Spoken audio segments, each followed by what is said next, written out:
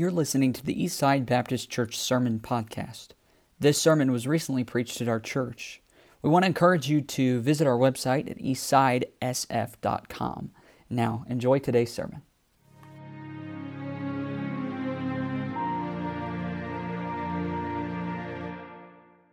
Turn to Philippians 4, and I won't have you stand. We're going to get to it in just a minute. But Philippians chapter 4. And for those of you that were here last week, then you'll know in some ways, then I kind of stopped the message halfway through. I'm sorry. I'm confusing people. Don't stand just yet. We'll get to it in a minute. And so 1 Timothy 6 is where I'm going to read a few verses out of that. Then we'll get to Philippians 4. And last week we started a message called God is More Than Enough. And the idea is still the same this week because I didn't really finish last week. I'd like to finish some thoughts that I started on the idea of contentment. And we've been in this series on Wednesday nights dealing with anxiety and fear and troubling thoughts and worry and why we have those things. And I think we'd be surprised how much a study on biblical contentment could take care of all of those things. If we would just decide that we will, in a biblical way, choose to be content. So many of our problems begin, as we've studied in this series, they begin with unbelief, that God reveals something about himself that we reject. And so there's this gap between who God really is and what we've chosen to believe, and we fill that gap in with our own ideas, and it's full of uncertainties, it's full of what-ifs. It's full of if-onlys. It's full of I don't likes. We have these ideas of what we think God should be like when he's not like that. And he's revealed to us who he is and what he's like, but we choose not to believe it. And unbelief is the root of most of those issues. Unbelief is when we say God is not enough, God has not done enough for me, and God is, I need something more. That's unbelief. That we think that we don't have what we need in God and we need something more than God. Discontentment then is a result of that. It's a lust for more, and it becomes the basis for the temptations in our life. We think, well, I need something more, and then we look at something and we think, well, I want that, and we start to lust after that, and we become discontent because we are looking at things we don't have, thinking if we had them, they would give us contentment. Well, so how do we combat those thoughts? How do we fight against those? Well, we fight against those thoughts with contentment. In 1 Timothy chapter 6, Paul was giving instruction to his son. We read it last week. I won't read it to you again, but Paul gives lots of instructions to his son in the faith, Timothy. And in the chapter 6, he deals with false teachers. And these false teachers, he said, they've forsaken what is true. In 1 Timothy 6:5, he says that these false teachers, they have perverse disputings of men of corrupt minds, destitute of the truth, supposing that gain is godliness. From such withdraw thyself, he says. So you've got these false teachers that are going around and telling people that if you follow God, you'll have a lot of stuff. If you follow God, you're going to have gain. All your problems will go away. It sounds familiar, right? If you follow God, he'll take care of all your problems and you'll have lots of gain. And what Paul says, he says that they're supposing, their thought process is off. They think that gain is godliness. They think something that's false. And they say you'll have gain. They say that's godliness. But Paul says, turn the channel. From such withdraw thyself. And then he says in verse 6, godliness with contentment, that's great gain. And they're going to convince you that the more you have, the happier you're going to be. But really what you need to remember is that if you have godliness, you will have contentment, and that's worth having. That is valuable. And then he clearly says in the verses 7 and 8, for we brought nothing into this world, it is certain we can carry nothing out, and having food and raiment, let us be therewith content. So did you know that contentment is a choice? You choose whether or not you will be content. You choose what you think will bring contentment into your life.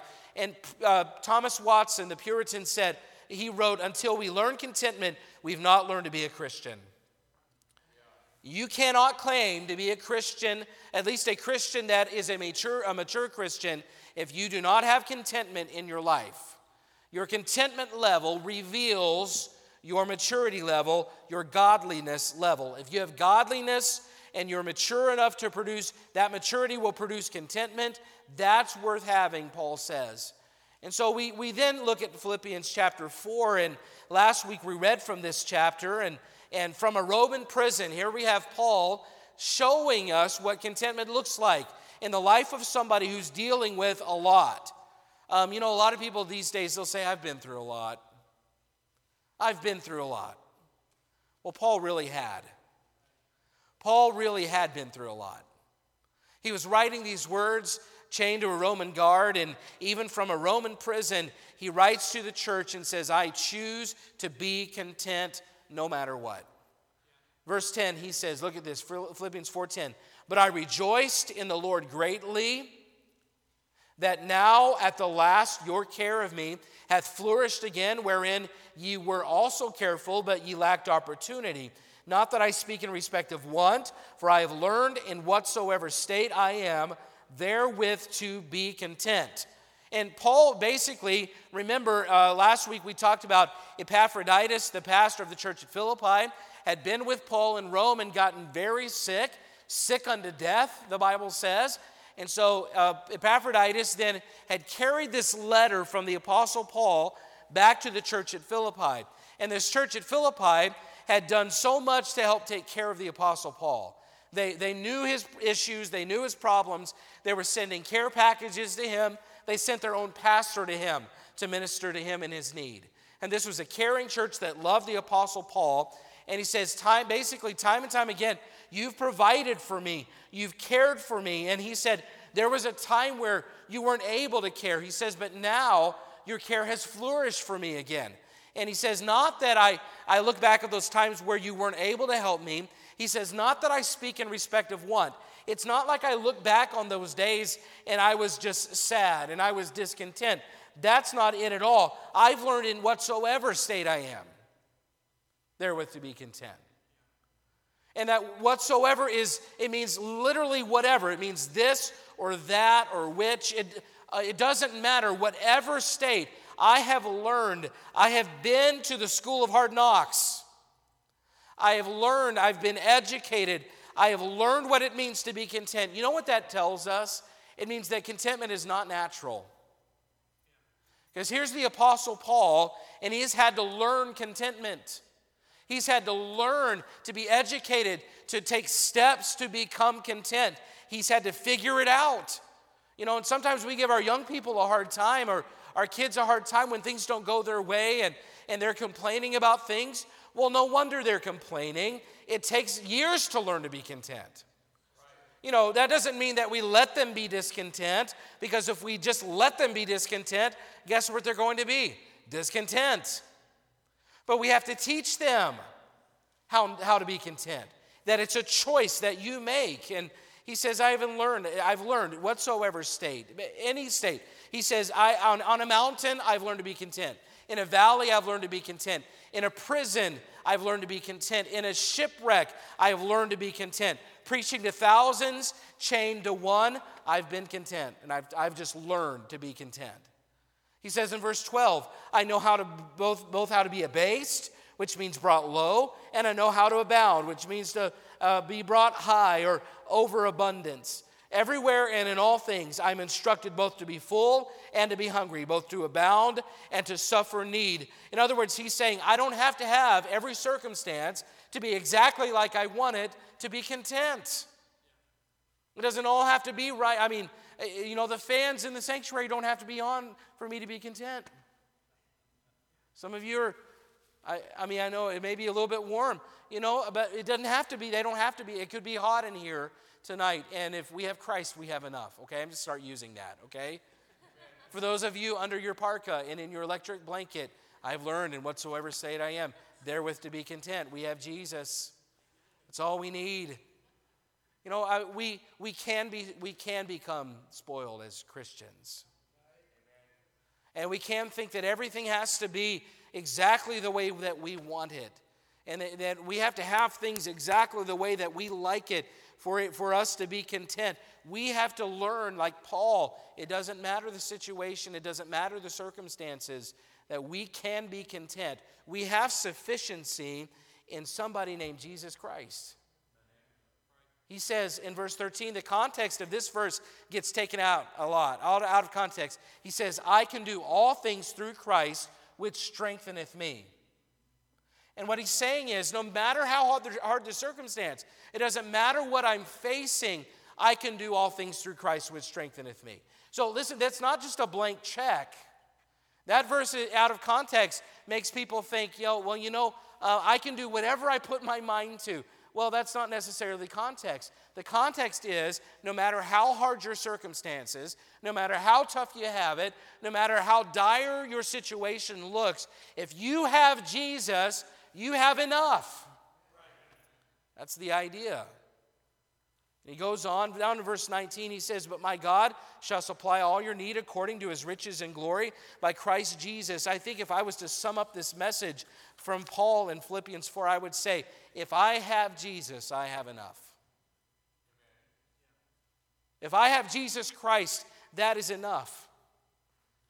That's the essence of contentment. So the definition of the word content there in verse 10 or verse 11 and verse 11, okay? So the end of verse 11, he says, therewith to be content. And the Greek word is autarkes, which the Stoics would have used that word in that day as a secular term. And they would have said, the Stoics would have said, I have everything that I need. They were very into minimalist living. They would have said, I don't need all the abundance. I don't need all the gadgets and all the newest stuff. I have everything that I need. I'm satisfied in myself. I can do fine without you. I don't need you or anything you have to offer. So that word actually would have been more of a secular Greek word in this day. And so Paul takes it, and in many ways he Christianizes this word, and he applies it to Jesus Christ. They would have known that it means that there are those out there saying, I don't need you. I don't need anybody. I have everything that I need. I don't need any help from anybody. And Paul uses that word to say, no, I'm satisfied with things as they are because I have Christ and I need nothing else. That's the idea. Thomas Watson, again, that Puritan, wrote, Christian contentment is that sweet, inward, quiet, gracious frame of spirit which freely submits to and delights in God's wise and fatherly disposal in every condition. I'm going to read it again. That was a mouthful. Christian contentment is that sweet, inward, quiet, gracious frame of spirit which freely submits to and delights in God's wise and fatherly disposal in every condition. Simply put, contentment means I am satisfied with things as they are because Christ is enough for me. It's the opposite of unbelief. Instead of thinking God isn't enough for me, God hasn't done enough for me, I need something more, we must learn to think, no, God is what He said He is. He will always be what He said He is, and that's all that I need. Christian contentment is distinct in that it's not a passive resignation. You know what I mean by that? When someone's resigned to something, when somebody's just resigned to it. When my brother was little, and I'm 8 years older, 7.5, 8 years older than him, and when we were little and we would wrestle around when he was little, he had no hope. Okay, now he could probably beat me. Don't let him know I said that. Now he could probably take me in wrestling. But when he was little, he had no hope. We'd wrestle around, and I would just hold him. And he would wiggle around like a little, I don't know, like a little something. He would wiggle around and squirm and just would fight and fight and fight. And after a while, I would hold him still long enough that he would finally give up. He would resign. He was just resigned to it. Now, does that mean he was happy about it? No. You don't like to get beat by your brother in anything. He wasn't happy, but he was resigned to it. And listen, Christian contentment is not resignation. See, I wanted this to happen, but it didn't. I guess I'll just be content. Almost as if to say, I wanted that car, somebody else bought it, I guess I'll have to settle for Jesus. You say, wow, that hits home. Well, it's true. You know, I wanted this to happen. It didn't. I guess the consolation prize is eternity with Jesus. If you really stop and consider what you're saying, when you are discontent with your position in life, then you are saying that I needed something more than Christ. God didn't give it to me, so I just have to settle for this. Listen, contentment is not Eeyore. My life is so hard, things are so bad, this is so hard, but bless God, I'm content. No, content is being a student, not a victim. Paul was content, not in a victim-y kind of way. He wasn't letting everyone know how hard he had it. He said, I've learned to be content. I deliberately choose to learn this trait. It's not natural, but I'm going to do it in a way that brings glory to God, not in a way that brings attention to how hard things are for me. And I know the circumstances, I know they can be difficult, and I know some of you face extreme difficulty, and I am in no way minimizing those things. But if the focus is on how hard we have it, that is not Christian contentment. Paul was singing praises in the jail, in the prison at midnight, not posting selfies in shackles. Hashtag persecution.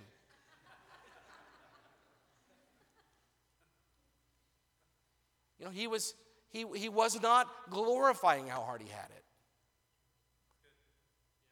And we have to be careful because sometimes we can, and listen, there are times when you just need to talk to somebody and you need a friend to listen to you. That's healthy. It's helpful. But if people think, oh no, here it comes, when they see you coming, you've got to be mindful of that. Because frankly, there are people in this room that could always have something to complain about. And I mean that legitimately. You have things you could always say are not going well for you. And I wouldn't want to be in that position. And I'm thankful that I'm not. I pray for you and lift you up. But you're the one that has to be careful not to be a victim in every circumstance. You have to choose to be content. You have to say, I have learned in whatsoever state I am, therewith to be contentment. Christian contentment says, I can let this rest because I don't need anything else in life. I have a firm trust in my Savior, Jesus Christ. I don't need my circumstances to change to be content. I don't need a new relationship to be content. I don't need my spouse to change to be content. I don't need this health issue to go away to be content. I can rest if nothing changes because I have a God that is more than enough for me. Paul said, I can learn how to be abased and abound because Christ will strengthen me. Listen, you don't talk yourself into this frame of mind with human logic. You submit yourself into this frame of mind by affirming divine truth. And this may require some good faith-filled self-talk. Now, if you talk to yourself too much, people might start to wonder. But I do believe there is healthy self-talk and helpful self-talk. And if you need to get alone and just remind yourself of all that God is for you, let that be your motivation. Let that be your resolve. That's okay. You know, if people can wear masks in their cars when they're by themselves, surely the rest of us can talk to ourselves while we're driving down the road. And if you talk to yourself too much, wear the mask so they won't see that you're talking to yourself. That's fine. Contentment's not passive resignation.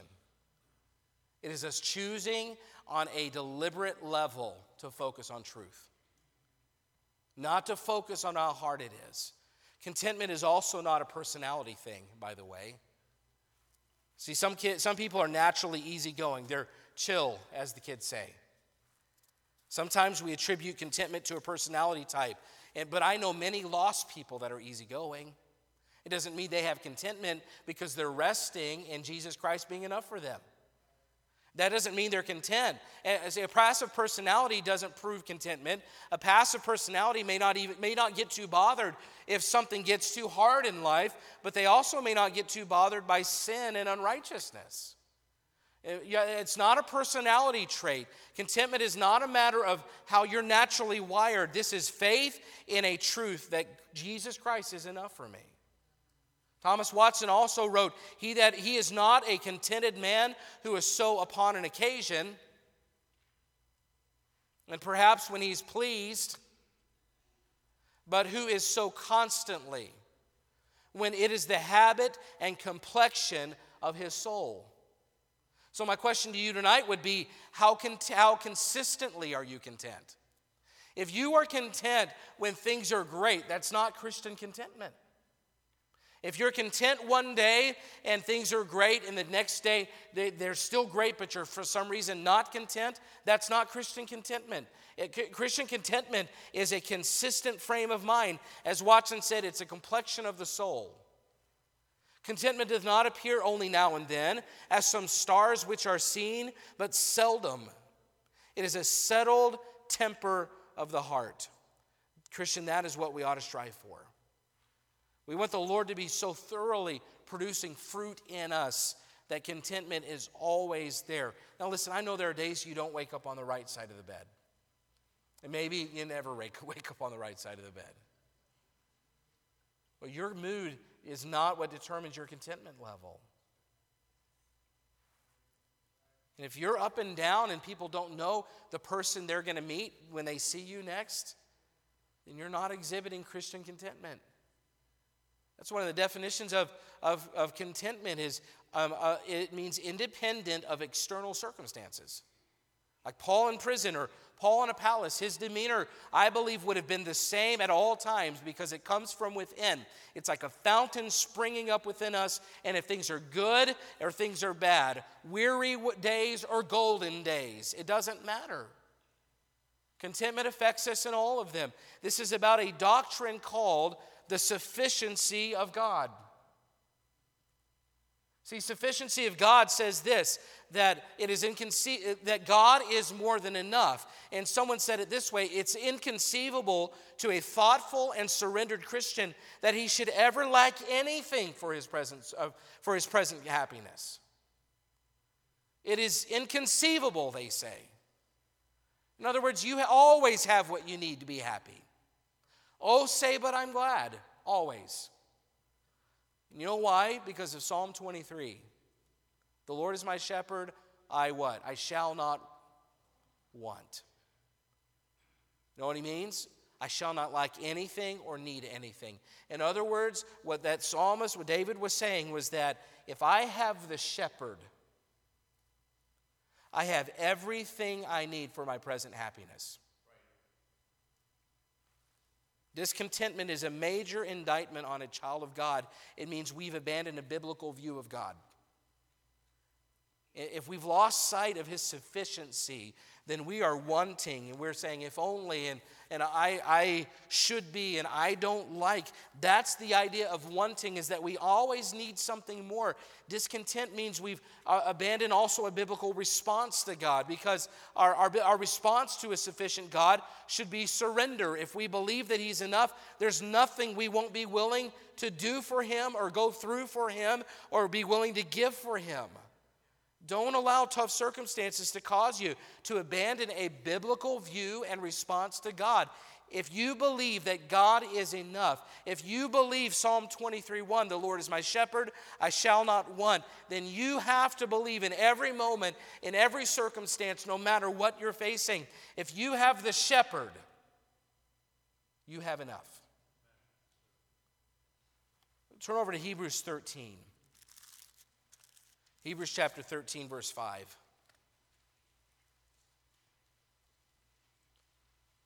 The enemy of contentment is covetousness. The enemy of contentment is when we covet, when we want something beyond what we have. He says, Hebrews 13:5, let your conversation, your life, your lifestyle, your behavior, let your conversation be without covetousness, and be content with such things as ye have, for he hath said, I will never leave thee nor forsake thee. You know, the psalmist said, the Lord is my shepherd, I shall not want, because I always have the shepherd. Well, you know, that truth is still the same. We always have the shepherd. He said, let your conversation be without covetousness, be content with such things as you have, for he has said, I'll never leave thee nor forsake thee. And what do you have? He says, be content with such things as you have. Well, what do you have? Well, you always have the shepherd. You always have Jesus Christ. He will always be present with you. And when you realize that, then you can say, I don't have to be covetous of something I don't have. I have everything I need right here.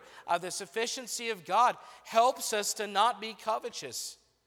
And when we're covetous, what we say is, who God is does not satisfy me.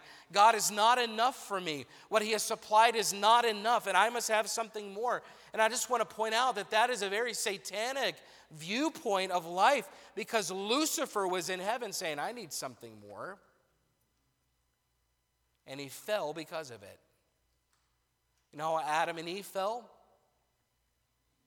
I need something more. You know how the children of Israel in the wilderness fell over and over again? We need something more. You know how churches fail? We're not content with such things as we have. We need something more. You know how marriages fail? I'm not content with the spouse that I have. I need something more. Covetousness is a mark of Satan. He embraced it, and now this is hard. Listen, he embraced it, and it cost him everything. And when we embrace the spirit of covetousness, we are embracing the spirit of Satan himself, and it will cost us too.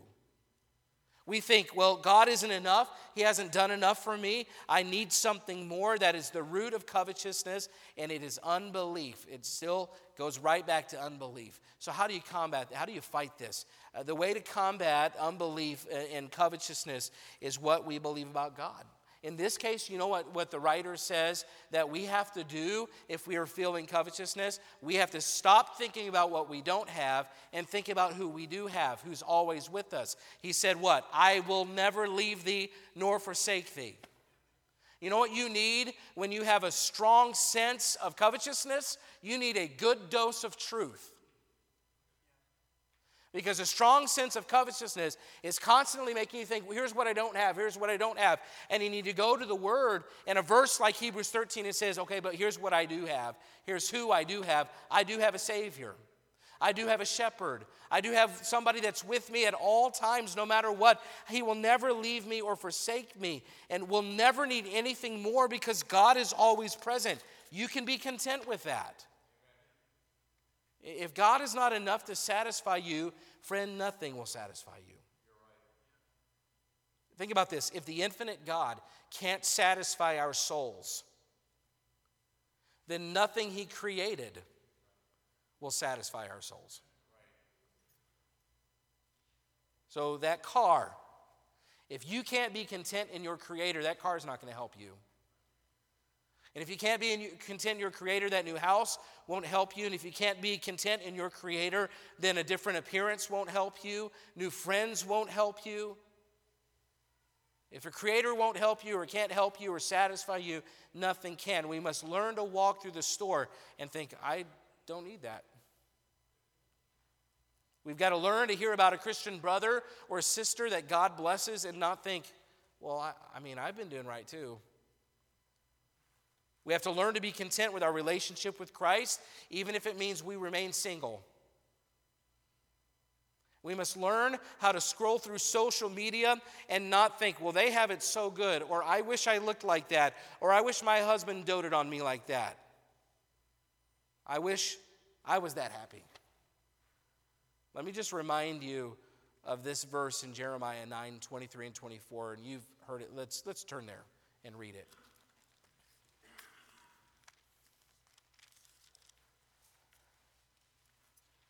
Jeremiah 9:23 and 24, these are powerful verses. It's a powerful truth.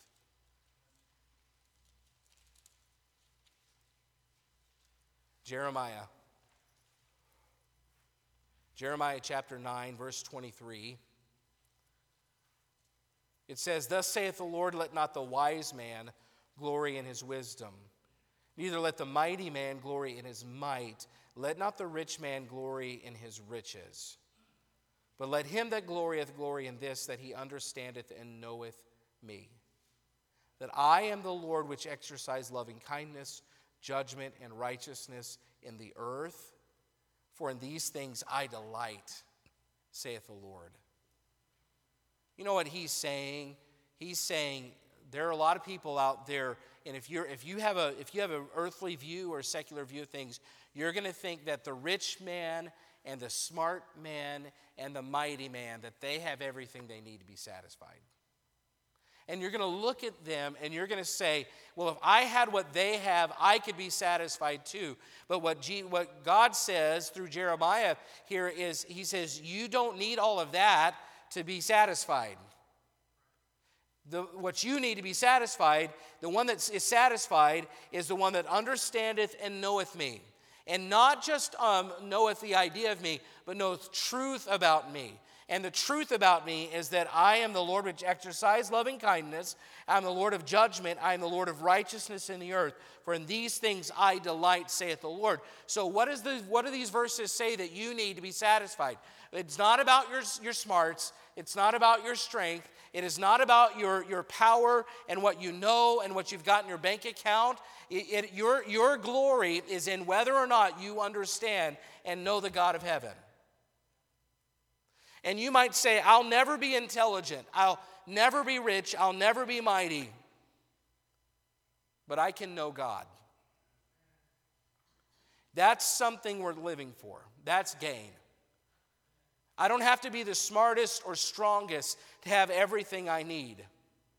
And you could replace, in these verses, you could replace smartest or strongest with whatever you want. You could say this, okay, I don't need a different job to be happy then.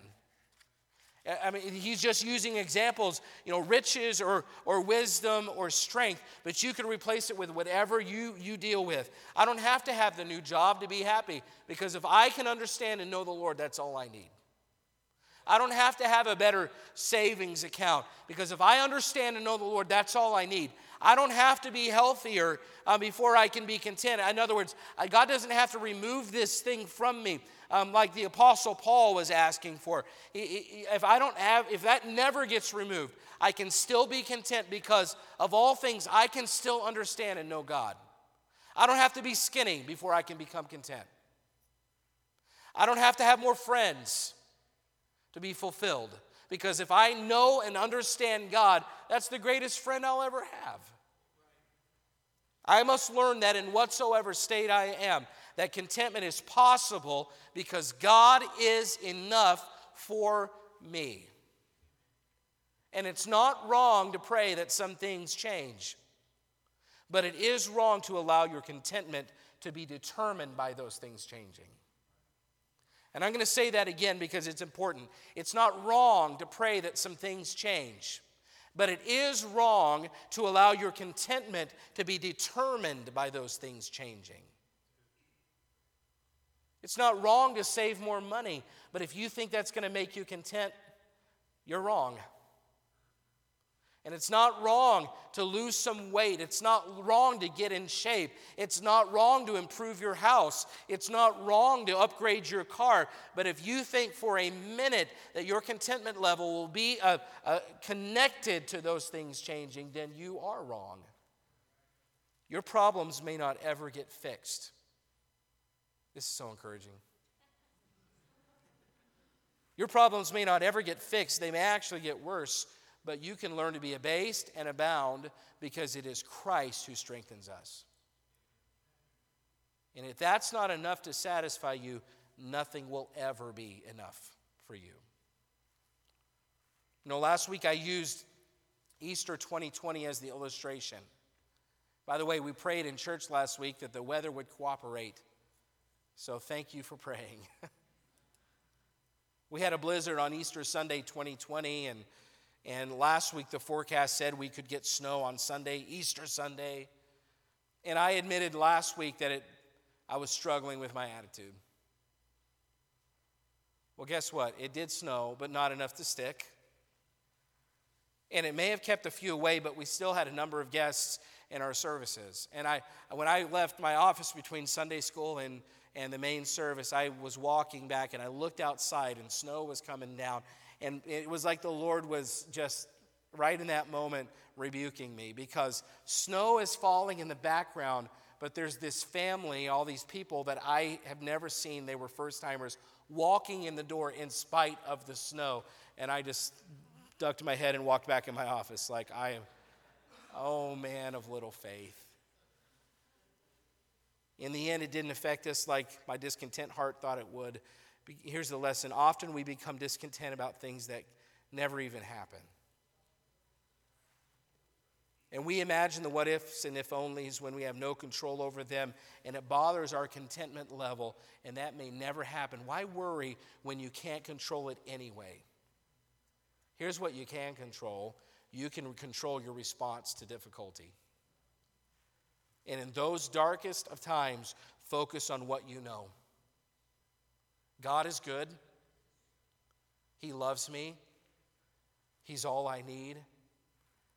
And I have all I need in an all-sufficient Savior. The Lord is my shepherd. I shall not want. I will never leave thee nor forsake thee. So don't worry about what you can't change. Focus on who can change it. And as you focus on who can change it, you'll probably eventually forget on what you even wanted him to change. Because when you start to know and understand a God like we have, circumstances kind of fade to the background. You have enough in Christ to be content, no matter how high or how low life gets. The Lord is my shepherd, I shall not want. Christ is sufficient, and he is enough for me. Let's stand together.